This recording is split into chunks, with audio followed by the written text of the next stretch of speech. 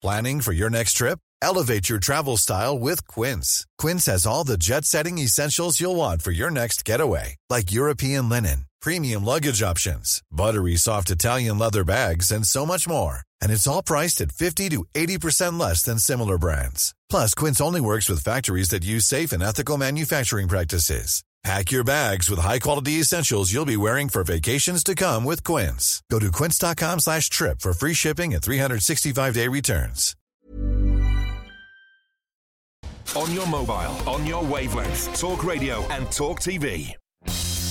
Good morning and welcome to the Independent Republic of Mike Graham. How's it going for you?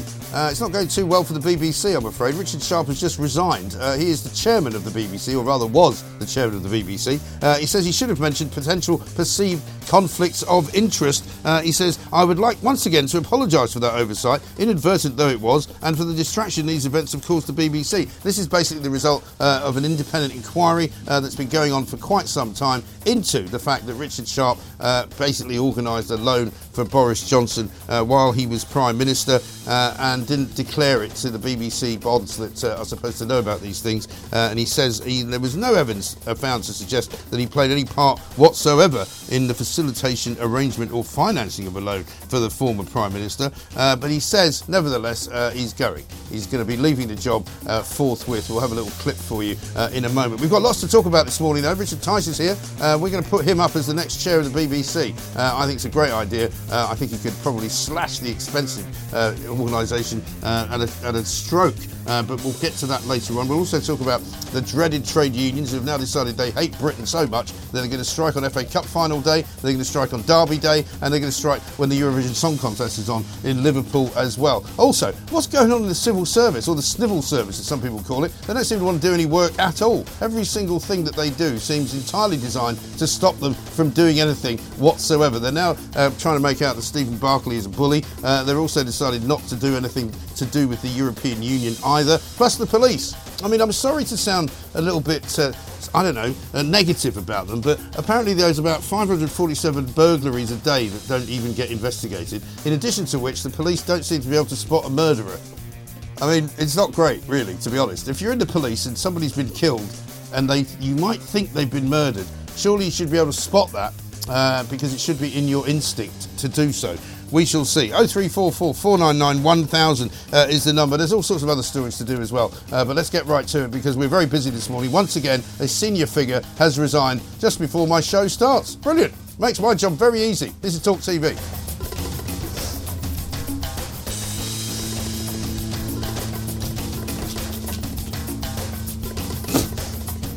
Welcome back to the Independent Republic of Mike Graham. Before we say a very good morning to Richard Tice, shall we see what Richard Sharp had to say for himself as he resigned this morning?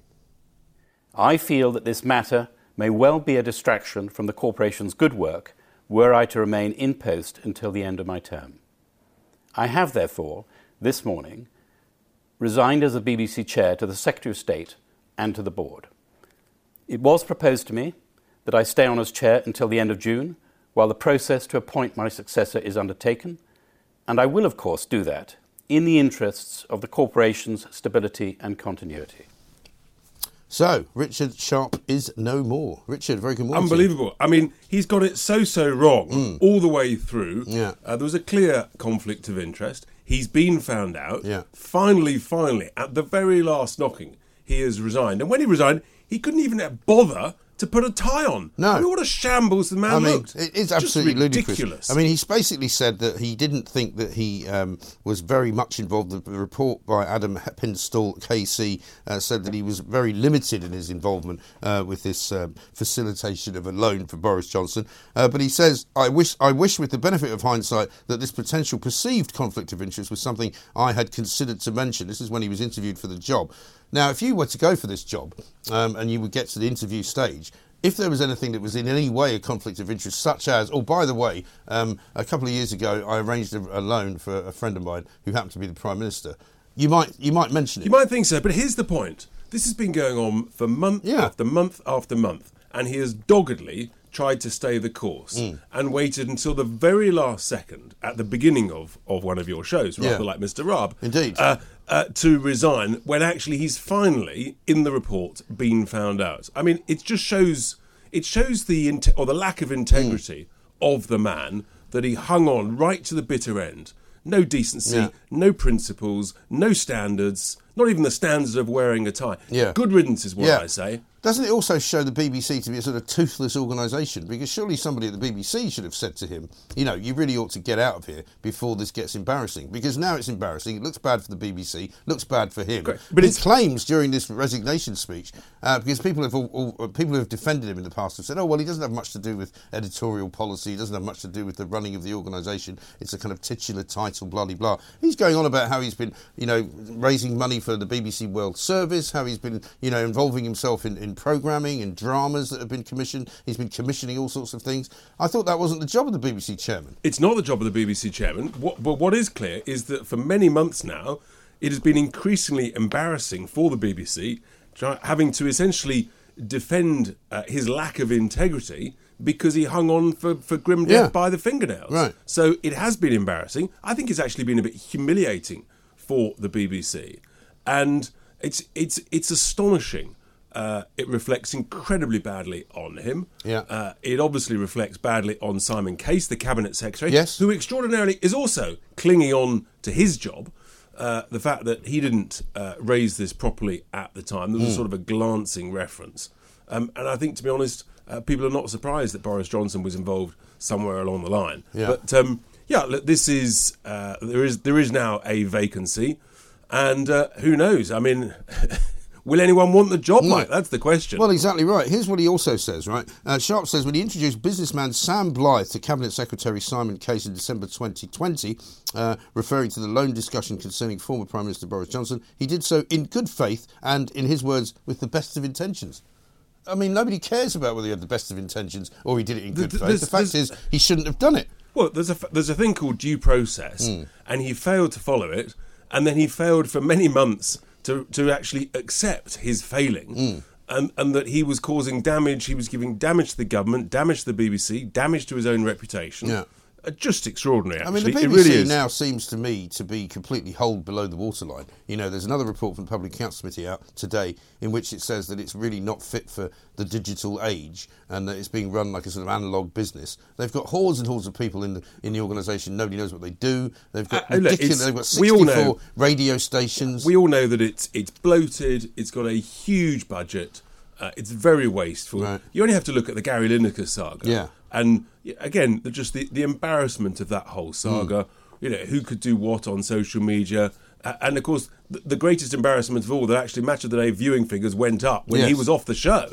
So why do you need to pay him £1.5 million for doing one show a week, for heaven's sake? I mean, the whole thing's just, it just stinks of a waste of money. Yeah. And when you always know it when you walk into the reception of a big company. Yeah. And if it's really sort of luxurious and very spacious and the highest quality, you know that amount of waste just permeates through the whole organisation. Yeah. Well, like all public sector bodies, they don't have to account for the money. I was listening to Jeremy Carl's sort of special on the BBC, which went out last night, funnily enough, and it was said that the BBC was effectively set up to spend money.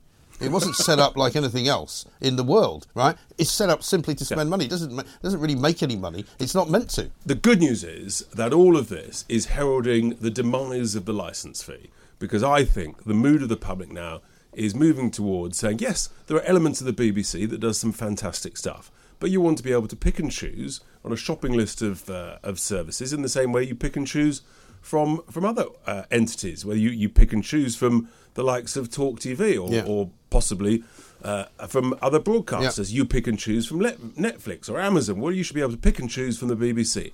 And then actually it's down to the individual. Then they're subject to commercial pressures. Then they'll stop wasting other people's money. Yeah, and the Gary Lineker saga, actually, you could say, probably forced this particular situation to happen because, it was clear during that, as you say, that not only was the Director General powerless to stop Lineker from saying whatever he wanted and doing whatever he wanted and literally calling out a sort of national BBC strike of sports presenters, but so was Richard Sharp's equally powerless to do anything. Yeah, they were all completely powerless because they had allowed a situation where the man was bigger and seemingly more important than the organisation. But the proof came on the day when actually the people said, no, no one is bigger than the organisation, and more people watch Match of the Day without those overpaid presenters than with. And it was a great opportunity to say, do you know what? We're going to reset, fire the lot of them, bring in some young new blood for a fraction of the cost, and we'll generate a new dynamic Match of the Day show where actually you have a bit more football on. But of course it's being said now that not only was Tim Davie incapable of dealing with all of that because he's technically a marketing guy, doesn't know much about editorial judgment, and also was Richard Sharp sort of in the firing line, so he couldn't really come out and make moral judgments about what people were making or what they were doing because he was himself under pressure. And it's sort of not the job of the chairman. I mean, that really was the job of Tim Davie as the Director General. And essentially, he sanctioned and suspended Lineker for the Saturday, but then lost all power because the others essentially sort of went on strike alongside him, and that was that. Right. And you'll be pleased to know that just as they have an opportunity now to start again at the BBC, they've managed to blunder their way through what can only be described as the most ridiculous statement I've only just read. The BBC board has described Richard Sharp as a, quote, person of integrity and a very effective chairman of the BBC. What?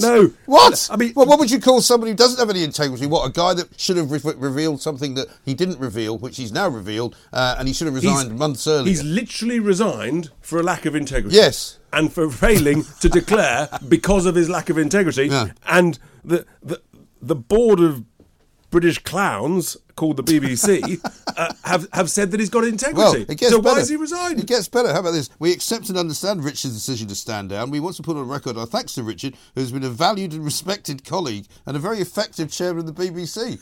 Brilliant. I mean, have they got any sort of sense of themselves at all? Truly could not make it up. Utterly I mean, surely what the BBC should do now, and I mean, I know we're sort of slightly with our tongues in our cheeks saying that you should apply, but I think you actually should to see how far you can get through the process. Well, I think we should ask people, maybe I should apply on a cost-cutting, value-generating manifesto. Absolutely right. Time to save us all a few quid. A BBC manifesto for the hard-pressed licence fee. Yeah, the Tice manifesto for the British Clowns Organisation, whatever it's called. But here's the thing. That'll be the night job. Surely the point about the BBC now is that they need somebody to come in and literally strip it bare, go open all the doors in all of the sort of secret corners of Broadcasting House, kick out all the people that are doing absolutely nothing, spending and wasting taxpayers' money, get rid of half of the business, sell off the radio stations, get rid of the online business, produce, David Attenborough shows and the news, and that's it. I've absolutely no doubt, frankly,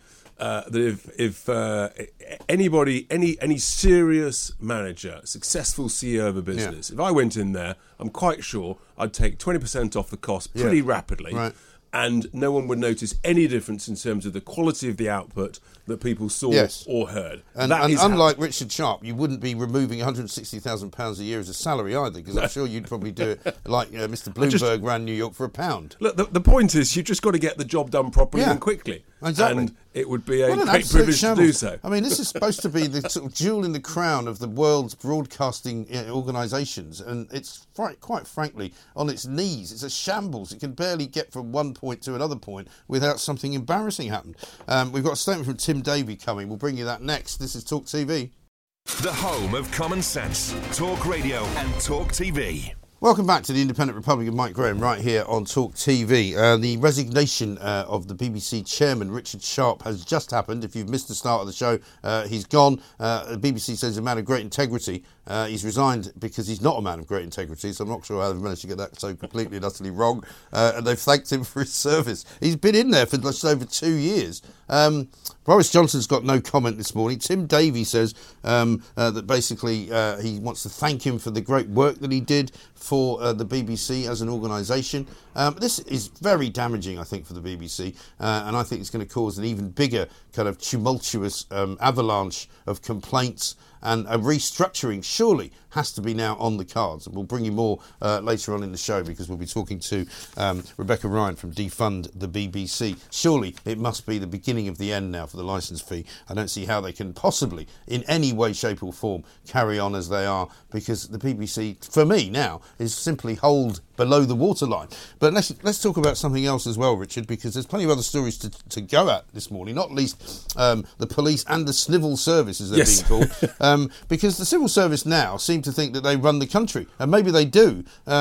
accusing Stephen Barclay of bullying, the next man on the list, having got Dominic Raab. This was obvious because the Prime Minister last week, he failed to stand by Dominic Raab. He failed to say, actually, that definition of bullying is absurd, which it was, completely on the floor, for just seeking a bit of performance and for wanting reports to be produced on time. And so, sure enough, the civil servants, they've got the bit between the teeth and they're going for it because they're basically trying to say, we run Britain. Yeah. You elected representatives, you are just sort of decorations, baubles on the Christmas tree. Part-timers. But you go and sort of waffle away on the TV. We'll do the work. Right. We'll run the country. Well, or in other words, we won't do the work. Or we won't do the work. It seems as though they're now sort of hell-bent on doing nothing at all. So, but that's the point. They're now going after Steve Barclay, and it's the thin end of the wedge. And this is the fault of the Prime Minister because he hasn't got the courage. Yeah. He hasn't got the vision.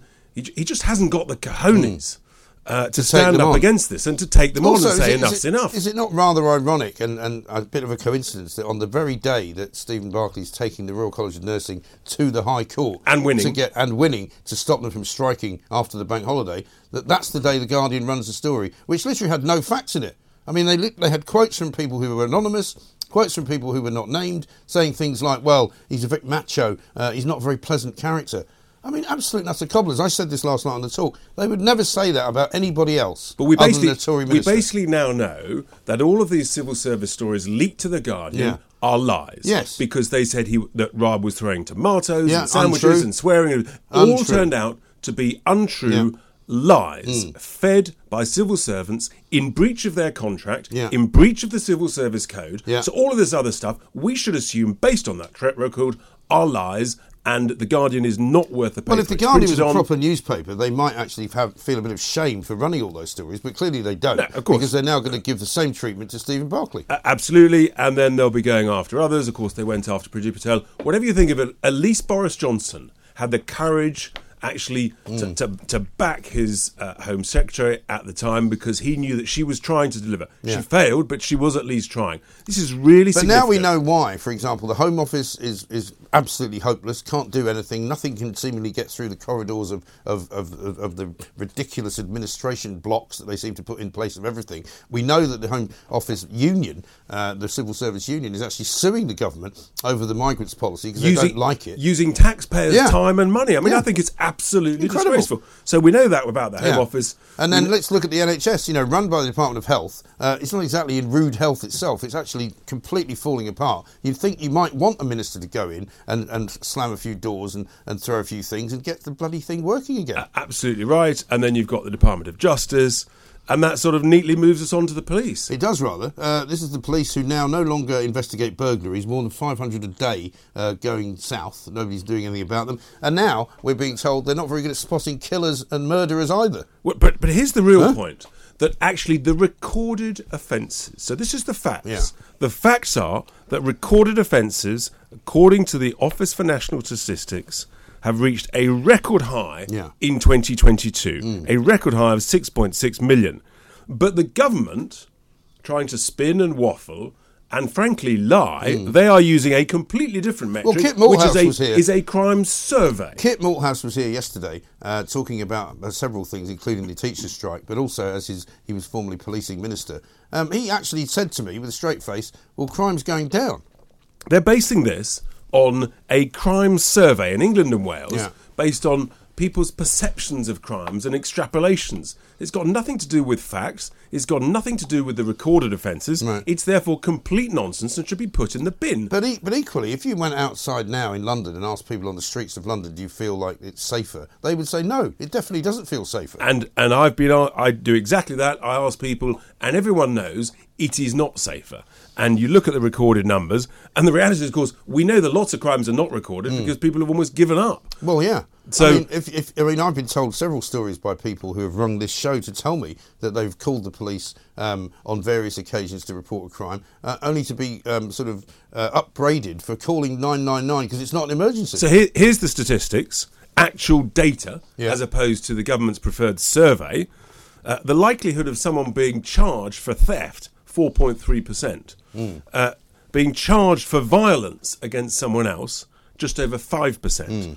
And for robbery, just over 6%. I mean, this is woeful. This is 1 in 20. Yeah. It's not surprising crime is soaring because the criminals know that the prospect of them being charged is so pitifully small. Yes. Well, there's not much that prospect. they might as well just carry on. Well, there's not much prospect of them being caught, never mind being charged. Exactly. And if they are then charged, there's not much chance of them getting to court. And if they do get to court, there's not much chance of them being sent anywhere. And if they are sentenced, then there's no chance they'll serve the full sentence because they'll be let out probably just over half the sentence. Exactly right. And I mean, apparently, according to a report which has just come out, and it's based around that serial killer, the gay serial killer who is now thankfully in prison after killing 4 men, they're saying they could have prevented 3 of those murders if they'd been a bit better at investigating the first one, right?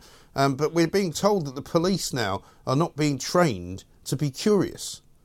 I mean... Sorry? I'd have thought that's literally a core function of the job. Basically, when a police officer walks into a crime scene, the first thing he thinks about is, well, it's obviously not a murder, apparently. I mean, it's literally one of the main functions of the job, is to be out there, to be visible, to be seen on the streets as a preventative measure, and to be curious about what's going on around you. It's an odd word to use, isn't it? Curious? Well, I mean, it's quite a gentle word, really. Yeah. You should almost be sort of...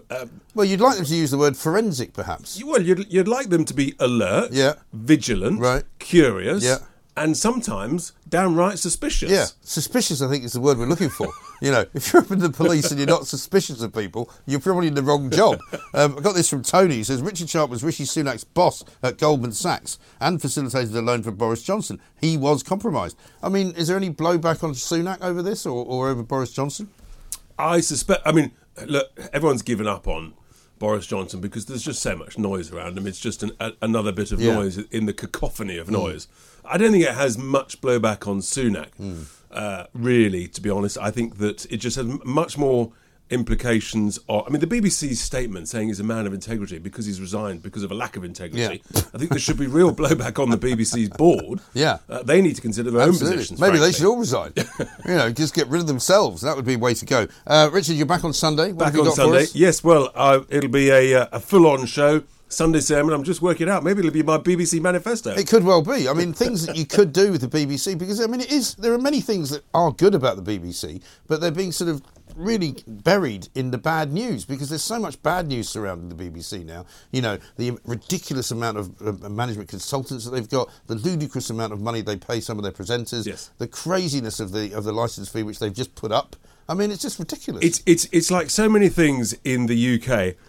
Potentially a good idea, but it's just being badly managed, badly run, and therefore it's being sort of humiliated, and people's confidence and trust in it is disappearing. A bit like the police. We need a fantastic police force that we've got confidence and can trust in. When I was a kid and you'd grown up, you were taught you could trust the police. It was sort of the foundation of the UK, and you were taught you could trust the government. But these things are under threat, under serious risk.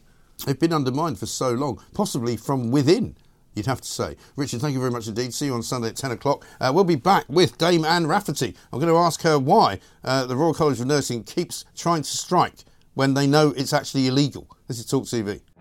Welcome back to the Independent Republic of Mike Graham right here on Talk TV. Well, what a start to the show. BBC chairman resigns just before we go to the news. Fantastic. I think it should be the beginning of an avalanche of resignations. I would say get rid of the entire BBC board, who seem to not have a clue how to run the BBC.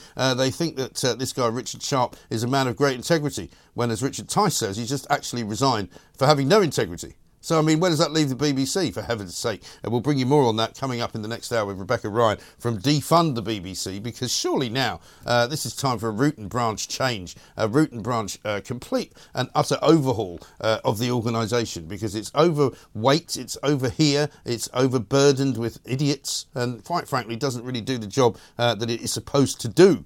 Let us now talk, though, about the other big problem that we have in the world right now, and that is, of course, the striking nurses, the striking railway workers. We've got ASLEF coming out and saying that they hate Britain so much they're going to strike on FA Cup final day, on Derby day, and they're also going to disrupt the Eurovision Song Contest. I mean, what's wrong with them?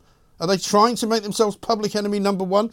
The latest on the nurses' strike is, of course, that the decision to strike through this weekend has actually been halted by a judge because Stephen Barclay, the NHS health minister, basically health Secretary of State for Health, I should say, went to court yesterday to find that to go into the second day of strike, which was Tuesday, was in fact illegal. Let's talk now to Dame Anne Rafferty, Professor of Health and Nursing Policy at King's College London, former President of the Royal College of Nursing, and as he always says, she does not speak for the Royal College of Nursing. I'll say that for you, Dame Anne, just to save you the time. How are you doing? Yes, very well, thanks. Good to talk to you. Surprising, I suppose, that it ended up in the courts yesterday. I know that the RCN was saying, well, you know, this is the problem, that Steve Barclay would rather take us to court than sit down around the table. But it's a bit more complicated than that, isn't it? Well, I'm not privy to all of the dynamics, and, you know, my understanding is that there was a difference in the interpretation over the calendar and the dates, and part of that, I gather, was mediated by trade union law and its intricacies. So I think it is more complex, it's more subtle than probably portrayed. And, you know, I think that actually not getting around the table and having a sensible conversation about the date in and of itself and, you know, taking court action off the bat seems a rather draconian kind of step to take. Well, it does, but then on the other hand, you know, it was the case, was it not, that the RCN bosses had accepted the Stephen Barclay offer, the most recent one, and recommended it to their rank and file, who had then rejected it. So they decided they'd rather than sort of sort the problem out as recommended by their union bosses, they decided to not sort it out and go back on strike again. Absolutely, and I mean ultimately it's the members who make these decisions.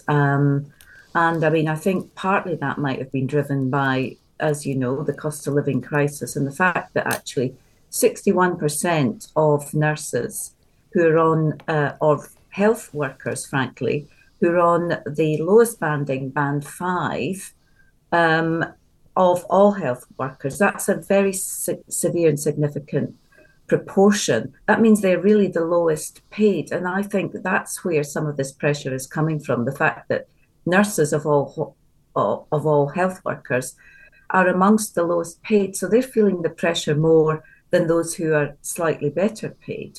Well, maybe, but there's also nurses working in other areas, aren't there? There's also unison workers in the NHS who have accepted a pay deal. There's also many nurses who didn't strike, many nurses who didn't vote to strike, and many nurses who are in those low-paid jobs who are just happily working away. So I think you can't really categorise it as all nurses feeling the pinch. It's a certain group of nurses at the Royal College of Nursing who I would suggest to you are motivated by political ideology. Well, I can't comment on that really, as you might expect. But what I do know is that there is a groundswell of support for striking. And I mean, everything relies ultimately in getting the vote out and who actually puts their cross on the ballot paper. And so mobilising that vote is absolutely essential to ensure it's as representative as possible. Yes. And I'm sure that's what the RCN want. Yes, but an awful lot of nurses didn't vote to strike, though, is my point. Well, I mean, these are always difficult decisions. And obviously it wasn't a unanimous vote, but I think a significant majority, and this is a historic time, you know, the fact that this dispute is still going on, that there's still, you know, the motivation, the fire in the belly, if anything, I think may be increased as a result of the court's decision. So it could drag on even further. But again, everything relies on how the ballot actually goes and how many people turn out to and vote to continue the strike action. But many people are going to be weary as well, because it's exhausting enough, you know, working post-pandemic and then having this industrial action on top of it. Well, exactly. And isn't it unfortunate as well that it's happening around a bank holiday weekend where already the NHS is kind of working with a sort of skeletal staff? I mean, there are lots of parts of the NHS and lots of different health authorities which are not on strike at all, and I salute them for that. But I mean, at some point or other, the nurses are going to have to accept what is being offered to them, surely. Other people have accepted deals. You know, a lot of the trained strikers have accepted deals. The teachers are now still on strike, looking for more. The junior doctors are still on strike. You know, but by and large, the government appears to be, by sitting it out, sort of winning. I don't think that's the case. I mean, we're going to hear later on today, you know, what the decisions of some of the other unions next week. I gather the Staff Council will review its position, and I think that's when we'll know, you know, what the total complement of union support is for this deal. But clearly, there's a very significant majority of nurses who feel they don't want to settle this dispute at the moment, and they're the ones who are in the driving seat, and they're the ones who are going to have the ultimate say. The other thing that I always find interesting is that, you know, as much as we hear that many operations and procedures are cancelled and hundreds of thousands of people aren't able to get the help that they want from the National Health Service that they pay into, it doesn't appear to be having a massive effect on the NHS. Whenever they do go on strike, you know, it seems to just come and go without too much of a fuss being made. Well, it's certainly going to impact, you know, one of the government's key pledges, isn't it, of dealing with the backlog. And I mean, it can't be. Do you think that's why they're doing it? In the government's interest? No, I think that's a byproduct of the action. It's not to sabotage that in any way. I don't think that's within the moral compass of nurses necessarily. But I think that it's interesting. There was some economic analysis of the cost of the strike as well. And it actually seems to be less than people were predicting as well. But there's no doubt it does cause, you know, very, very significant disruption. But I suppose, on the other hand, it's somewhat miraculous that despite that, many of the routine kind of processes of the NHS do manage to continue, you know, under these severe and significant sources of stress that are applied to it. So I think it's a bit of a conundrum, but I can see that, you know, lots of the metrics are going in the wrong direction. Yes, I think so. But unfortunately, in the end, it's the public that is suffering, even if it is not as badly as perhaps we thought they would be suffering. There's an awful lot of people missing out on the healthcare that they've paid for, an awful lot of people missing out on getting fixed up by the people who claim that they do no harm. You know, the doctors for a start, and also now the nurses. Surely they must at some point realise that, you know, if they wanted to do this, maybe they should be in a different business.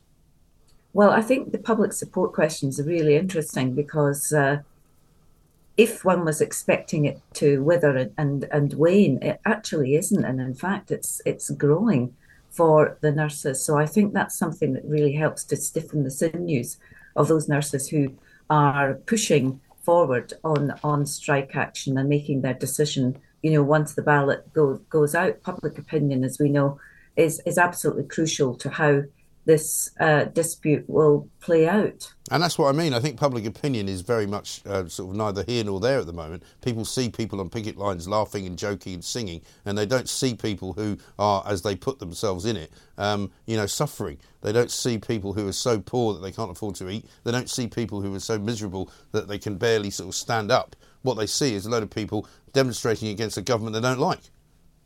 Well, I think there's been a significant surge of public support during the dispute. There's no doubt about that. That really has rallied. And members of the public actually going on the picket lines and telling their own stories, many of which have been reported by the press and the media and are, you know, very, very moving.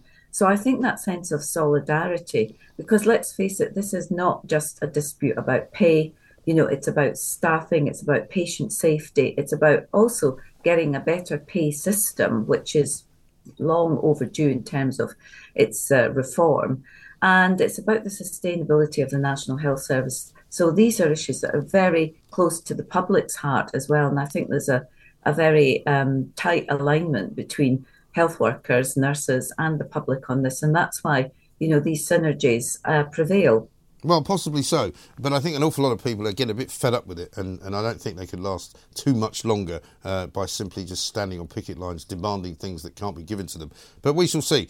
Dame Anne Rafferty, thank you very much indeed, Professor of Health and Nursing Policy at King's College London, former President of the Royal College of Nursing. Pat Cullen, of course, from the Royal College of Nursing, was the one who suggested to the rank and file nurses that the last government offer was one worth accepting, and they rejected it. Because why? Because I think they rather like going on strike. It can be the only reason, because they can't possibly believe that they're going to get the amount of money that they were asking for at the beginning. Same goes for the junior doctors. And what about that Hippocratic oath? First, do no harm. Well, it doesn't say don't cancel procedures and don't cancel operations, but that's what it means, and that's what they're doing. 0344 499 1000 is the number. This is Talk TV. On your mobile, on your wavelengths, Talk Radio and Talk TV. Good morning and welcome back to the Independent Republican Mike Graham right here on Talk TV. Another massive story this morning on this show. The BBC chair has resigned. The chairman, I like to call him, actually Richard Sharp, resigned after a report finds that he breached the code on public appointments.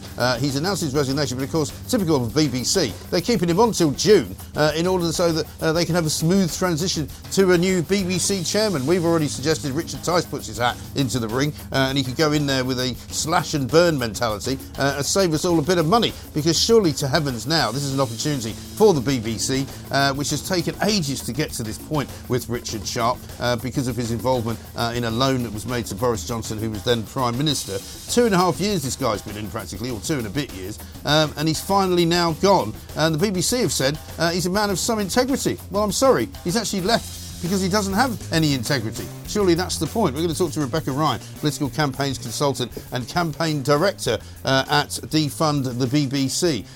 Surely no better reason now than to get rid of the licence fee. As far as Tim Davie is concerned, he says this.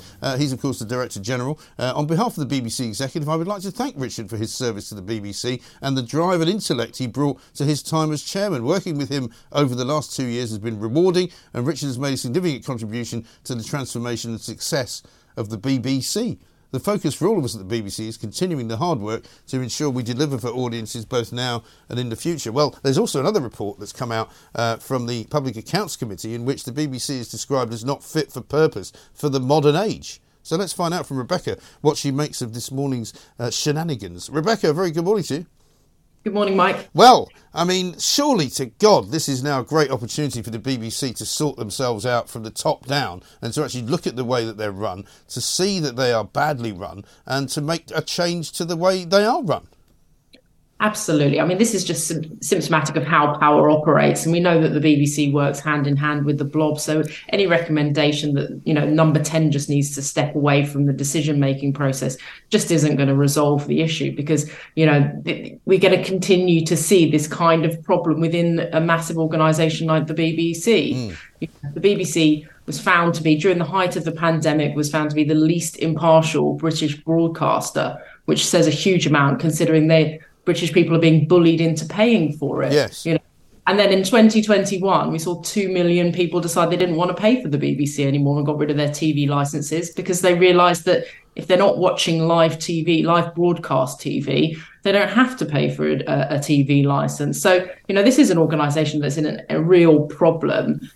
Nobody wants to pay for it anymore. We see, 2/3 of British people, poll after poll, show that they don't want the licence fee to go ahead as it is. So, this is an organisation that's in severe problems. And as you say, this stepping down from Richard Sharp is welcome, but it should be taken as an opportunity to go, let's look at this organisation, let's review the whole thing, let's ask the British people what.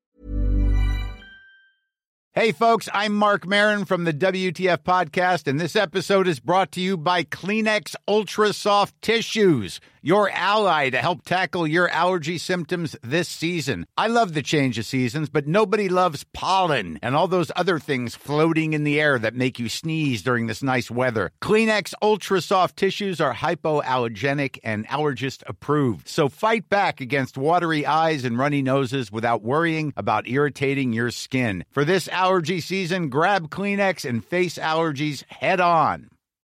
Life is full of what-ifs. Some awesome, like what if AI could fold your laundry?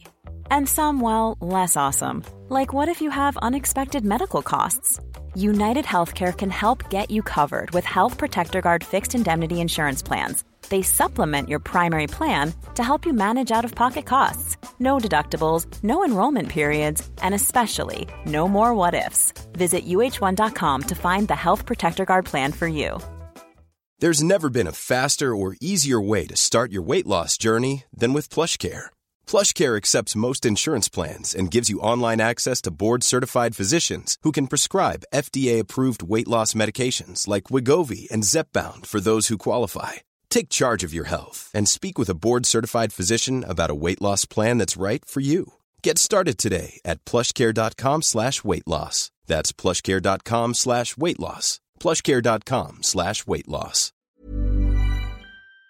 What they think, and let's move forward into a system that works for everybody. Exactly right. And also, why did it take so long for him to go? Let's just have a look at his speech on his way out.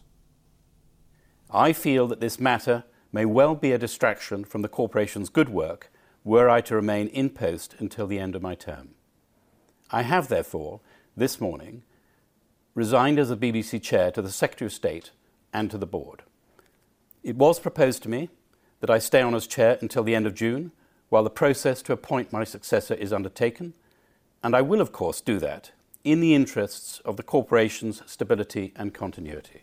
Oh, yeah, thanks very much, Richard. Thanks for staying around. I mean, what a wonderfully selfless act that is. He makes out that he hasn't done anything wrong, effectively. Apparently he says that he's quite pleased with the report, even though the report says that he was in a breach of ethics situation. I don't know why it took him so long to go. And the idea that the Director General, Tim Davie, says he's a man of great integrity, he's basically resigning because he doesn't have any integrity.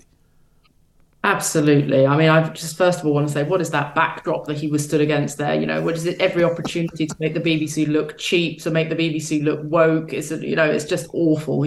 So that was my first comment. But no, absolutely. And you have to think about what has Tim Davie achieved? What has Richard Sharp achieved in the position? And whilst they might all pat each other's backs and say, "Oh well, he's a man of integrity," and they don't want to tear him down, all of those kinds of things. That's because this isn't a unique situation. These people are get these positions because they've rubbed shoulders with the right people, friends in high places. And so, but what are they actually achieving while they're in there? Nobody's actually making any change happen or listen to the people who are forced to pay for the organisation. Exactly right. I mean, one allegation that has been made is that the Gary Lineker saga kind of hurried this whole process along quite a bit because Richard Sharp couldn't really, in all conscience, come out and speak on behalf of the BBC against Gary Lineker because his own kind of ethical dilemma was going on.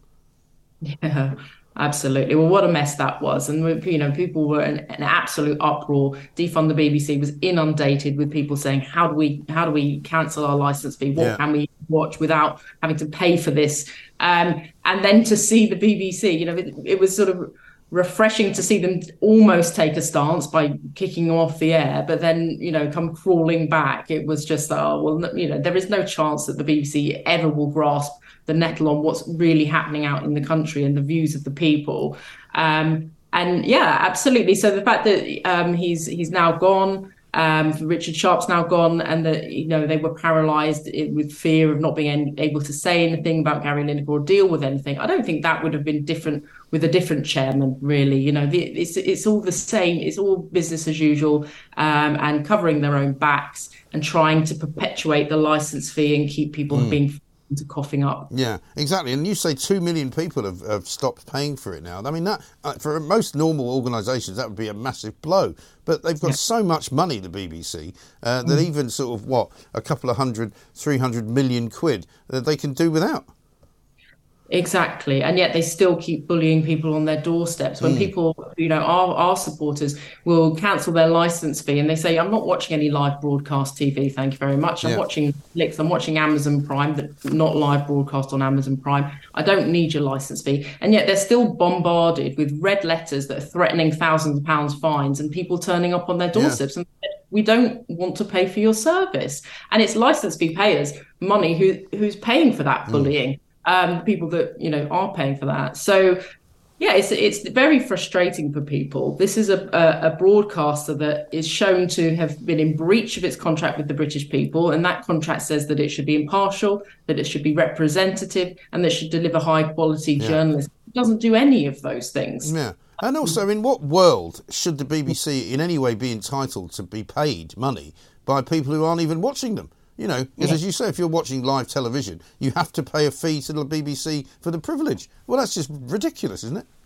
It's absolutely ridiculous in this day and age, and it's an anachronism from the past where it used to be about if you are hiring television viewing equipment, that therefore you need a license, because I think the sort of the infrastructure for broadcasting was needed to be paid for, and that's how it was first brought in. So all the sort of like the towers and what have you, that once all of that was embedded and people no longer actually use that, they're watching things through digital, there is no way that you should be having to pay the BBC in order to be watching Sky Sport. It just doesn't make any sense anymore. No, it absolutely doesn't. And I was mentioning this other report which is out coming from the Public Accounts Committee today, in which it says the BBC is basically stuck in a yesteryear of TV and radio without a plan for delivering its services in a digital future. So they're saying that not only is it overburdened with staff, not only is it overburdened with money, but they're not actually very good at spending it, and they're not actually very good at preparing themselves for what's going to come next. Absolutely not. And if you look at sort of the amount of content that's available on Netflix and on Amazon Prime and on Disney Plus and what have you, and then you compare it to iPlayer has far less content available. And, it's just not, they're not producing content in the same way. You've got Strictly and all of these kinds of things, but the audience for live broadcast Saturday night TV in that way is dwindling rapidly. Young people do not watch TV in that way. No. Older people are sick of being preached at with every opportunity the BBC has, and so people have realized actually we can decide what we want to watch when we want to watch it using Netflix or Disney Plus. Or, they can even now with ITV Hub or Channel 4, if they're happy to sit through adverts on those, if they're watching them on demand or on catch-up, they don't need to have a TV license to watch that either. So there's a lot of the traditional programmes that people would want to see that they can watch for free. So, the BBC's really taken slow to act on this. And it's, there is a tsunami coming down the line for them. And they seem to be desperately clinging on to the licence fee rather than realising, they need to jump into the future of how people are consuming content. Also, not only are they clinging on to it, they're putting it up. I mean, they want to increase it every single time they get the opportunity. And I mean, one of the things in this report which highlights the kind of difficulties the BBC have got is that when they, if you remember, the closed down BBC Three back in 2016, it was a disaster because nobody watched it online, because people who watch the BBC presumably don't watch things online very much. And it's now back as a proper channel. And you kind of go, well, how did that happen? I thought they were supposed to be paring it down. Absolutely. They seem really confused. They're desperately trying to chase this youth audience, which just doesn't watch TV in that way. And they find, one or two series on BBC Three that they might be a bit interested in, but they're not going to be, they're not going to be regular watchers. And then how do they justify this huge jump in license fee?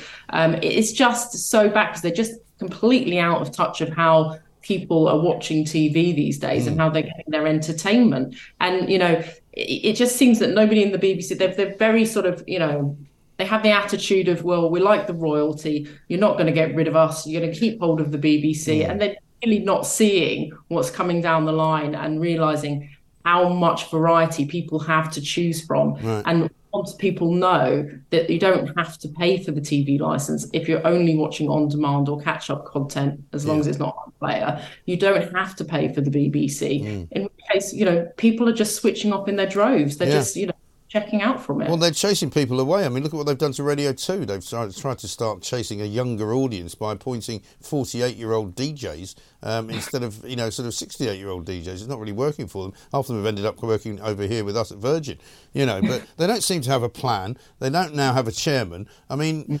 surely to God, they should get somebody in who is going to completely redesign and take a scythe, quite frankly, to the budgets and say, right, you're going to be preparing now for the next century, effectively.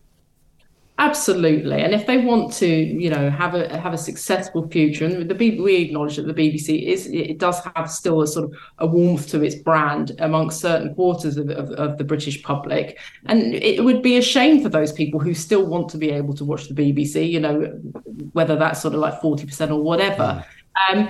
The BBC needs to say, okay, we're going to protect the brand. And what we're going to do is move forward into the future. We're going to really pare down what we're doing in certain areas, and get on the public sector broadcasting. We'll do something a lot smaller, but a lot higher monthly, and then we'll have a high-end subscription service in the way that Netflix and Amazon Prime do. But they're just not prepared to even look at things. And I think that's a real problem for them, because people are just moving away in their droves. Yeah, they really are. And they're moving to Talk TV as well, where you can watch the Dean Dorries tonight at 7 p.m. Actually, it's 8 p.m, I tell a lie. 7 p.m, plank of the week, which is even better. This is Talk TV. Thank you very much indeed. Rebecca Ryan, their political campaigns consultant at Defund the BBC. Defund it, defenestrate it, de-BBC it. This is Talk TV. Nationwide, by your side, Talk Radio and Talk TV. Well, welcome back to the Independent Republic of Mike Graham right here on Talk TV. Mike, the civil servants who lied about Dominic Raab must be named. They cannot be afforded anonymity because their power is now out of control, says Christine in Surrey. They are servants, paid to do what elected ministers tell them to do. How in the name of God did this lily-livered attitude creep up on us? It's definitely going on in secondary schools, but more worryingly in universities as well. Hopefully, it's not too late to stop this madness, because there is clearly a coup mentality happening amongst unions and certain media outlets. Well, it's very true. Absolutely right, because the stories that were appearing about Dominic Raab in The Guardian all proved to be completely and utterly baseless. Similarly, stories appearing about Steve Barclay yesterday in The Guardian about supposed allegations of bullying, which were not formally made but were informally made. Completely anonymous sources, completely ridiculous facts, no facts whatsoever, in fact. So that is the problem that we currently face. You know, all Tory ministers are bullies. That's what they reckon at The Guardian. And of course they would say that, wouldn't they? But let's talk about union bullies now, because yesterday it was announced by ASLEF that they're going to take 3 or 4 more days of action, which are going to disrupt not only the FA Cup final, which happens to include 2 teams from Manchester playing at Wembley, where there'll be no trains. Similarly, they're going to boycott Derby Day. And also, they're even going to mess about with the Eurovision Song Contest in Liverpool. For heaven's sake, let's find out from Ben Clatworthy from The Times. What on earth is going on? Ben, very good morning to you. Good morning. Well, they clearly don't like sport, these ASLEF drivers, or maybe they just want to go to the Cup final. They don't want to have to go to work. Well, absolutely. It's the ASLEF drivers on 3 dates. And again, last night, the RMT, Mick Lynch, back with another strike date. The strike there on the 13th of May, the actual day of Eurovision. What I think is interesting, though, this morning is that we haven't heard from Andy Burnham, the mayor of Manchester, what he thinks about the fact that it is an all Manchester derby down at Wembley that day, and the cleanest, easiest and fastest way to get there is by train. Obviously, that's not going to be possible now. The network virtually shut down on the FA Cup final day. But also, it would be interesting to hear from Steve Rotherham, who no doubt is happy to have his city open its arms to effectively Ukraine. Don't forget, they actually won the Eurovision Song Contest last year, not us. We're hosting it for them. Be interesting to hear from him what he thinks about the fact that drivers on plus more than 60 grand a year are striking and disrupting his city's moment in the sun. Exactly right. And it doesn't say much for solidarity with the Ukrainian cause, does it? That they're basically going to say, well, to hell with that, we're going to just go on strike so you can't get there.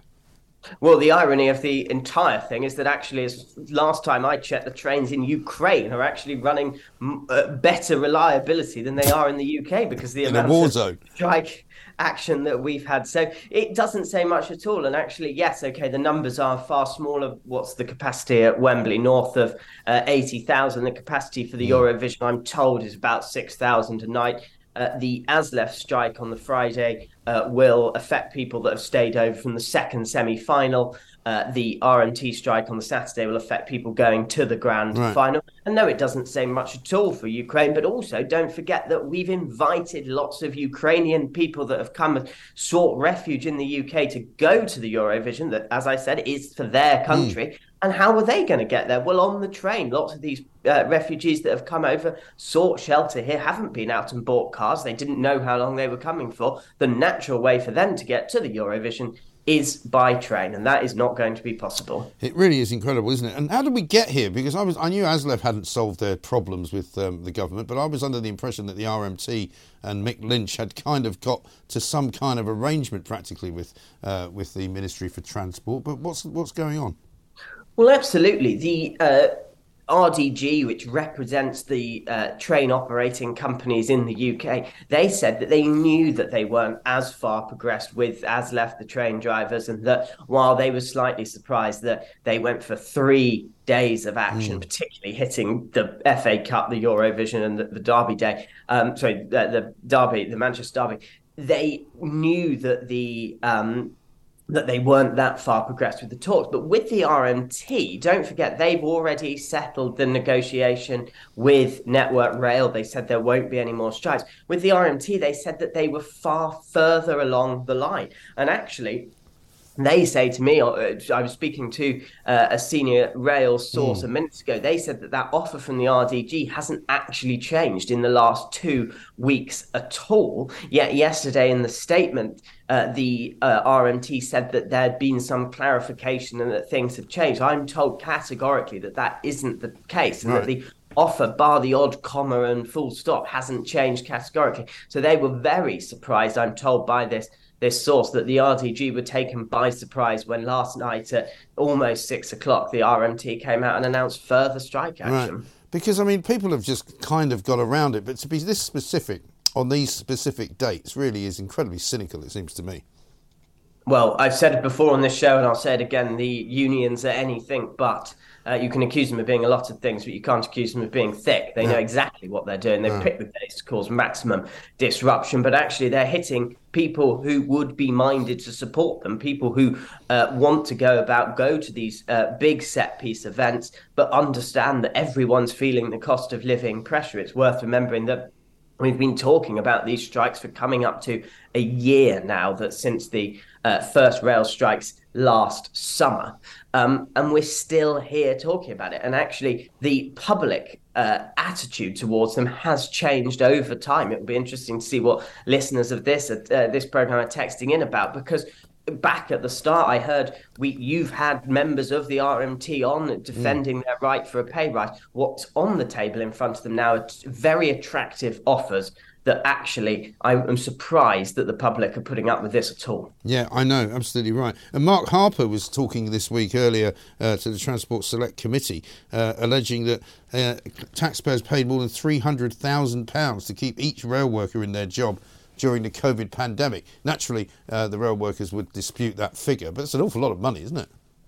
The railways cost a disproportionate amount. I slightly lose track of the exact figure per household, but Grant Shapps and Mark Harper have both trotted out these figures, and they are astronomical for what we're actually getting. And it's also worth remembering that actually the railways are disproportionately used in the southeast of England, in London, than they are elsewhere. And actually there's an awful lot of people that look at the state of their roads. They rely on their cars every day to get to work. They drive through craters, potholes. They suffer damage to their cars because the roads are in such poor condition. They've just paid 5% more council tax this year in virtually every council up and down the country, and the roads are in a dreadful state, and all this money is being sent on the railway. And while I don't agree with everything that Mark Harper says by a long way, the one thing I do resonate with is that he says, A, it's not the Department for Trains, it's the Department for Transport, and B, that the railways cost a disproportionate amount of money, and actually the strike action is going to put off a generation of people from using them. And we see it already. We were talking in the office yesterday, and my colleagues are saying, yes, when they arrange things now, they don't bother booking train tickets. They don't know if there's going to be a strike, so they just get in their car and drive there. Yes, and you can tell that because the roads are so congested. It's almost impossible to go anywhere in this country. And I was in France recently.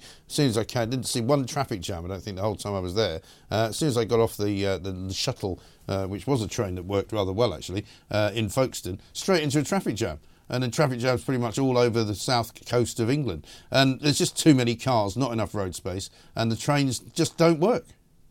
Well, look at the number of people that are now going to be choosing to go by car to the FA Cup final. Yeah. Wembley come into an already extremely congested city. It's inevitable that these rail strikes push people onto the road, but it's also, as you say, it's not just on the days of the strikes that people are using road now. It's becoming increasingly common that people going away for leisure, which was the first area of the railways to bounce back after the pandemic, are now deciding, I will go by car because I know my car will get me there. Yeah, I know. Absolutely shocking. Ben, thanks very much indeed. Ben Clapworthy, travel correspondent for The Times, of course, on the news that the union of the RMT and ASLEF have basically decided to screw up everybody's enjoyment for the FA Cup final. 2 teams from Manchester travelling down to Wembley. They're going to go on strike that day, so you won't be able to get there by train. Also, they're going to wreck Eurovision, even though it was set up to be a sort of tribute to the Ukrainian people.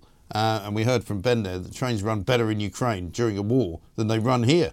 Extraordinary. So they're going to disrupt the Eurovision Song Contest. They're also going to disrupt the day for travellers trying to get to the Derby in Epsom, which is another very, very cynical and ghastly situation. What on earth are they thinking? Who do they think they are actually representing, these people, these bozos from the railways?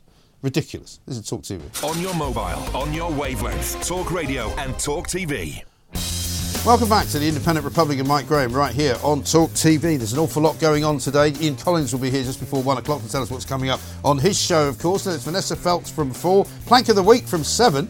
You don't want to miss that. And then it's Nadine Dorries coming up from 8 o'clock tonight. You'll be able to see all of that, of course. 0344 499 1000 is the number to call. We're going to talk to Craig McKinley MP, chair of the Net Zero Scrutiny Group, because as you might expect, there's been plenty of action on the net zero front. We've had Extinction Rebellion all last weekend, not really demonstrating, and apparently getting quite upset that they didn't get much coverage because they didn't demonstrate. And in fact, the guy from Just Stop Oil who jumped onto the snooker table got all the coverage, and now they're thinking, along with Roger Hallam, the guy that founded Extinction Rebellion, that obviously the way forward is not to be difficult, because we've also seen the Just Stop Oil crowd walking slowly through London. The police are now going to be given new powers to deal with all of that. We're also going to talk a bit to Craig about the BBC chair and what's going on with that, because it seems to me the BBC is not fit for purpose, and the BBC doesn't appear to know what on earth it is doing. Also coming up a little bit later on in the show, we're going to be talking to Hugh Andre. He was here, of course, a couple of weeks ago. Was it a couple of weeks ago? To help us to watch the signal engineers pushing a Land Rover for charity. They've managed to actually do it and make quite a lot of money. So thanks to all of you who might have contributed to that, but we'll be getting an update from Hugh on that front as well. Let's say a very good afternoon, though, now to Craig McKinley. Craig, how are you doing? Very well, thanks, Mike. Good to be on. Yeah, very good to be on. We were talking earlier, just to start off on something slightly different, about the rail strikes and how the RMT now have joined forces with ASLEF. And I find it absolutely staggering that they've been this cynical, that they're going to boycott basically the FA Cup final. They're going to make it impossible for people to travel from Manchester to London to watch the game.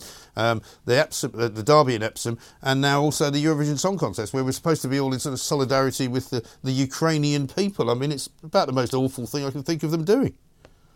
Well, exactly. I think they're rapidly losing any support that they had from the public. And I think once the public get to know what these people actually do earn at the moment, I think any enthusiasm wanes even further. But now they're going to hit some of the key events in the social calendar, FA Cup and Eurovision. If that's your thing, then I think that popularity, if there was any left, is going to dwindle further. I mean, I think get back to work. We've got a tough situation in the country. I know it's an old adage, we're all in this together, but for, I'm afraid, many of these activist leaders of these unions, it's we're all right, Jack, and we want a bit more cream, please. But there we go. Yeah, exactly right. I'm waiting for Andy Burnham to say something significant about the unions and their inability to help the people of Manchester to get to the Cup final. But so far, we haven't heard much. Gary Neville's a bit quiet as well. Yeah, I don't suppose you'll be hearing much from the mayor of Manchester, who's probably in the same gang together. Yes, well, that is the problem. Let's talk a bit about net zero. We had the Extinction Rebellion sort of invasion of London last weekend. Apparently they're not very happy, they didn't get much coverage, but thankfully they didn't really disrupt the London Marathon to any great extent. But Just Stop Oil is still having a go. We've got new policing powers coming in to stop them from walking slowly. But I don't know whether these guys are ever going to get the message that the public isn't behind them now either. Well, no. I mean, they choose various events that interfere with people's normal lives. I hate to think about the hospital appointments that are missed and, school appointments, work appointments. I mean, that's at the end of the day is what the wheels of everybody rolling round is people being at work doing stuff. But of course, Just Stop Oil, I don't suppose they really worry about work too much. No. When you uncover particularly that guy who threw the the powder all over the Edred. Yeah, I mean he's chosen not to work and is crowdfunding his activities. Well, yeah, I mean nice work if you can get it. Well, his dad's a millionaire, so there's no problem for him. He doesn't have to go to work, does he? Exactly. I wonder, when he went on his gap year, probably on a Thai beach, clicking his fingers whilst using the pinnacle of capitalist enterprise, the newest iPhone or Samsung phone, clicking his fingers for another Singer beer and a Tom Yum soup. But that's just speculation on my part. Yes. Now, there's a big piece in the Telegraph today about net zero and how Britain will struggle to keep the lights on. Tell us about that and why this green energy kind of crusade is kind of chasing us all down a cul-de-sac. Well, of course, I'm very pleased to see the Business Select Committee actually doing some work on net zero. We did some when I was on Public Accounts Committee on the whole electrical vehicle enterprise. But let's get some facts. I mean, no doubt the business group said, we just need more of the same and more subsidies and all the rest of it to make it all work. But let's have some facts, Mike, and I know you're good on facts. Yes.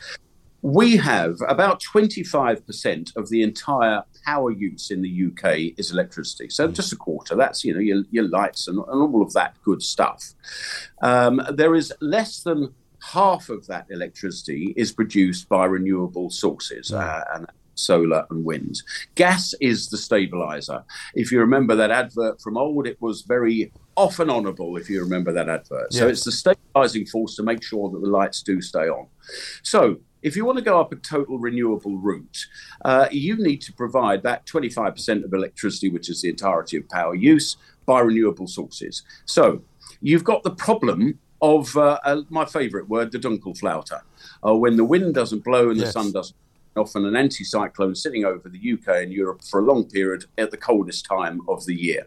So you need to store, not only do you need to bulk up the amount of renewables to get you anywhere near to the electricity you might use, you then have to bulk it up by quite a factor, possibly 5 times, and then store it just to cope with these the periods when there's high demand and low output. Now, I don't know about you, but I don't actually think there are enough children in the Democratic Republic of Congo to actually mine the cobalt for the batteries that would be required for that. Right. Of course, we could convert excess electricity into hydrogen, but you've got energy losses whenever you transfer one form of energy into another, and then you've got to transmit it.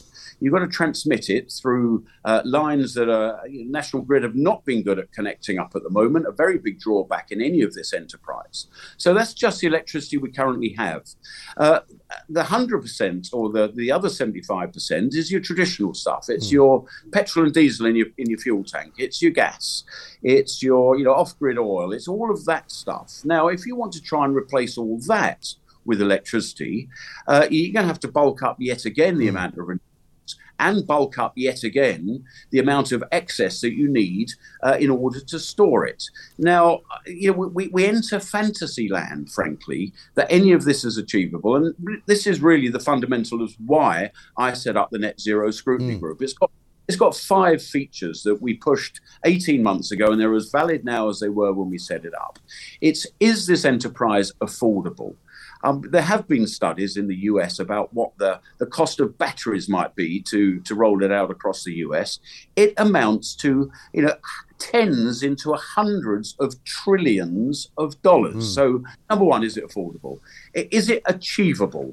Can we possibly throw up enough wind farms, renewable solar, and all the rest of it to actually get to this solution? Is it practical is another one. I mean, what sort of changes to our lives are we really prepared to give to save 1% of global CO2, whilst China, Indonesia, India and Africa in time and South America are going gangbusters for more oil, gas and coal so that they can keep their industry running. Right. What does this mean to the lower paid, to the vulnerable? Could they possibly afford all this? And do they actually want to? And do they need to? And finally, is there a better way? Now, there's lots of better ways. The better way would be to be sourcing a gas that will be needed. Even the Climate Change Committee agree that gas will be part of the mix way into 2050 and beyond. Why on earth are we importing this from Qatar and the US and elsewhere when we have ample around and in the UK, and hence why I'm a supporter of fracking. And thank heavens the US did go up the fracking route, because it's their fracked gas that is keeping the light on across the winter. Obviously fully in support of nuclear. Nuclear is domestic, it's reliable, and I'm pleased that we are suddenly finally back on the nuclear track. I do have concerns about Hinkley C and Sizewell C, which I see as building a Rolls-Royce, where what we need is lots of Model T Fords of small modular. But if you wanted to have an energy policy, we've messed it up for 25 years, really ever since Tony Blair's 97 manifesto that said, I see no new future in nuclear. And we're just about getting back on track. So the best time to have put this right was probably 10 years ago. Second best time is now. But all of those questions you've asked are eminently sensible questions, but very few people ask them. It's almost as though there's this kind of collective miasma going on. I mean, I always refer back to this interview that I did with Grant Shapps when he was briefly Home Secretary, I think, when we talked about net zero. And he said, but don't you want Britain to be the world's leader in onshore wind? And I said, not really, no. And he's obviously never been told that, because he was quite shocked to hear that somebody didn't actually want that, because it isn't practical, it isn't affordable, it isn't doable, it's not achievable. And in fact, you don't have to go as far as India or China to see what coal does. You just have to go to Germany, where they've decided that they were so reliant on Russian gas that they've now had to reopen some of their coal-fired power stations. Well, I can't believe what Germany's doing, really, closing down nuclear power stations that had more life in them. We've got problems in France where their old reactors are having some difficulties, so the amount of nuclear coming out of France isn't what it was. And, of course, Germany digging up lignite coal, the worst of the lot, to actually fire up power stations. But this is a further madness in our energy policy. We are creating big interconnectors with France and Germany. When German energy powered on coal is imported to the UK, that is deemed in the UK as net zero because it hasn't been founded here. Right. I mean, you could go on about the greenwash, the whole Drax power station formula, where virgin Which trees... is mad, isn't it? It's completely mad. Virgin trees and forests are cut down in North America and elsewhere, probably by a diesel-powered machinery and equipment. It's then pelleted and dried, doubtless on the back of fossil fuel energy to actually dry it. It's then put on a ship across the Atlantic, diesel-powered, of course, and then goes into one of these power stations, emitting twice as much CO2 as coal and probably 4 times as much as a gas-powered station, but it's net zero because it hasn't originated here. And the claim is it's all part of the carbon cycle, never mind that the trees won't grow back for 100 or 200 years. Oh, this is the old sustainable forest business that we hear so much about. You can grow some more trees once you've cut them all down. But you won't be alive when they've grown back, will you? Exactly. So you're actually increasing the CO2 output, burning mature trees, with the hope that maybe in 200 years' time you may have sequestered that into new trees. But this is the balmy world we're in. I mean, I have a degree of confidence. So there may be a eureka technology will come around the corner in due course, but it's not here yet. If we have... Well, it's like a lot of people tell me, and in fact Howard Cox is one of them, that the electric car will go the way of the Betamax video player, because in fact electric cars are not terribly efficient, they're not very green, and the batteries that they use are not things that last forever. And probably a hydrogen car will be a better bet at some point when they've got the technology better, and electric cars will just disappear and become sort of the dinosaurs of the new age. Well, I've often likened, we're all buying Betamaxes where we really should have bought the VHS, and I do see EVs as Betamaxes. I mean, I spoke to a second-hand car dealer just recently, and he will not categorically sell second-hand EVs. Right. Because second-hand car dealers have to offer a guarantee. And if the water pump goes in month 2, well, that's not so bad. It will cost him £100 to replace it. But if you've got a battery set that goes wrong, it could be 10,000, 12,000, even more. Right. So why on earth would a car dealer want to take on that liability once the manufacturer's guarantee is out after, say, 7 years? The worry is I think we're creating throwaway vehicles, because I wouldn't certainly want to buy a 10-year-old EV. because you could end up having to put a £12,000 battery in it that's more than the car with the new battery is even worth. Right. So I'm afraid they're not green. We need a lot more electricity to actually power these things that we haven't got the wherewithal to actually create, and range anxiety, all the rest of it. I don't think they are the way forward. As you say, hydrogen, maybe, possibly, if we can create enough of it, but you always lose power when you make one form of power and transport it into another one. I think it's all pie in the sky. I would rather we wait for technologies that work. I mean, I'm just looking here. I didn't need a banning of a boiler to buy a smartphone. I didn't need it. I didn't need my own Motorola band to buy the smartphone. I bought it because it was good. Yeah. And if they can roll out heat pumps and all the rest of it that are of a similar price to your traditional boiler, then yes, I think we may consider these things. But it only survives on government subsidy. No such thing as government money. That's taxpayer subsidy. And it's all pie in the sky. Eminently sensible. Craig, thank you very much indeed. Craig McKinley, MP, chair of the Net Zero Scrutiny Group. Why can't all MPs be as sensible as Craig McKinley? Why can't government ministers be as sensible as Craig McKinley? Why can't the people who actually run things in this country be as sensible as Craig McKinley? I just can't tell you the answer to that, because the Net Zero Brigade are out in force and they're determined to have us rush headlong down into this cul-de-sac where we'll get to the end of it and it'll be very dark and very cold and there won't be any power, unfortunately. Coming up tonight, after Plank of the Week at 7, we've got Nadine Dorries. She's on Friday nights, every Friday night at 8 o'clock, and she's got plenty to say about the bullying accusations being made against Steve Barclay. I first heard the whispers about Steve Barclay a few weeks ago, and I think it was probably around the time that those making spurious allegations against Dominic Raab realised that their claims were not even going to reach the lowest bar in terms of the definition of bullying. I have known Steve Barclay for 18 years and I would defend him with my dying breath. Professional, respectful, courteous, kind, compassionate are the words which jump to mind to describe him if I were ever to be asked. I also know what he cares about more than most other issues, and that is patient safety, particularly maternity patient safety, and I cannot think of a better person to serve as Secretary of State for Health than Steve. Steve, Secretary of State for Health, Steve Barclay. Of course, as we were saying yesterday, these allegations are nothing but absolute rumour, gossip, absolutely no facts whatsoever. People who are anonymous claiming that he's a bit of a bully because he's not very pleasant. He's a bit macho. But no actual evidence of any actual incidents. Ridiculous. Watch Nadine Dorries tonight from 8 o'clock. Plank of the Week from 7. This is Talk TV. Across the UK, online and on DAB, the Independent Republic of Mike Graham on Talk Radio. If you enjoyed that, be sure to catch the whole show 10 to 1, Monday to Friday on Talk Radio, via DAB, online or via the Talk Radio app. If you have an opinion on the stories we cover, we'd love to hear from you. Call us 0344 499 1000 or tweet at Talk Radio during the show to have your say. The Independent Republic of Mike Graham on Talk Radio.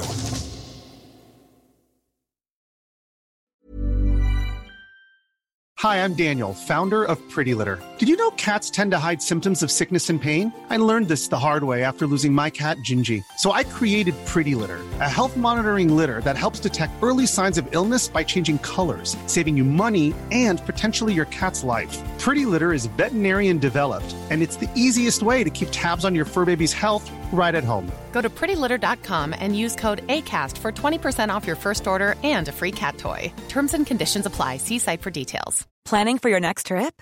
Elevate your travel style with Quince. Quince has all the jet-setting essentials you'll want for your next getaway, like European linen, premium luggage options, buttery soft Italian leather bags, and so much more. And is all priced at 50 to 80% less than similar brands. Plus, Quince only works with factories that use safe and ethical manufacturing practices. Pack your bags with high-quality essentials you'll be wearing for vacations to come with Quince. Go to quince.com/pack for free shipping and 365-day returns.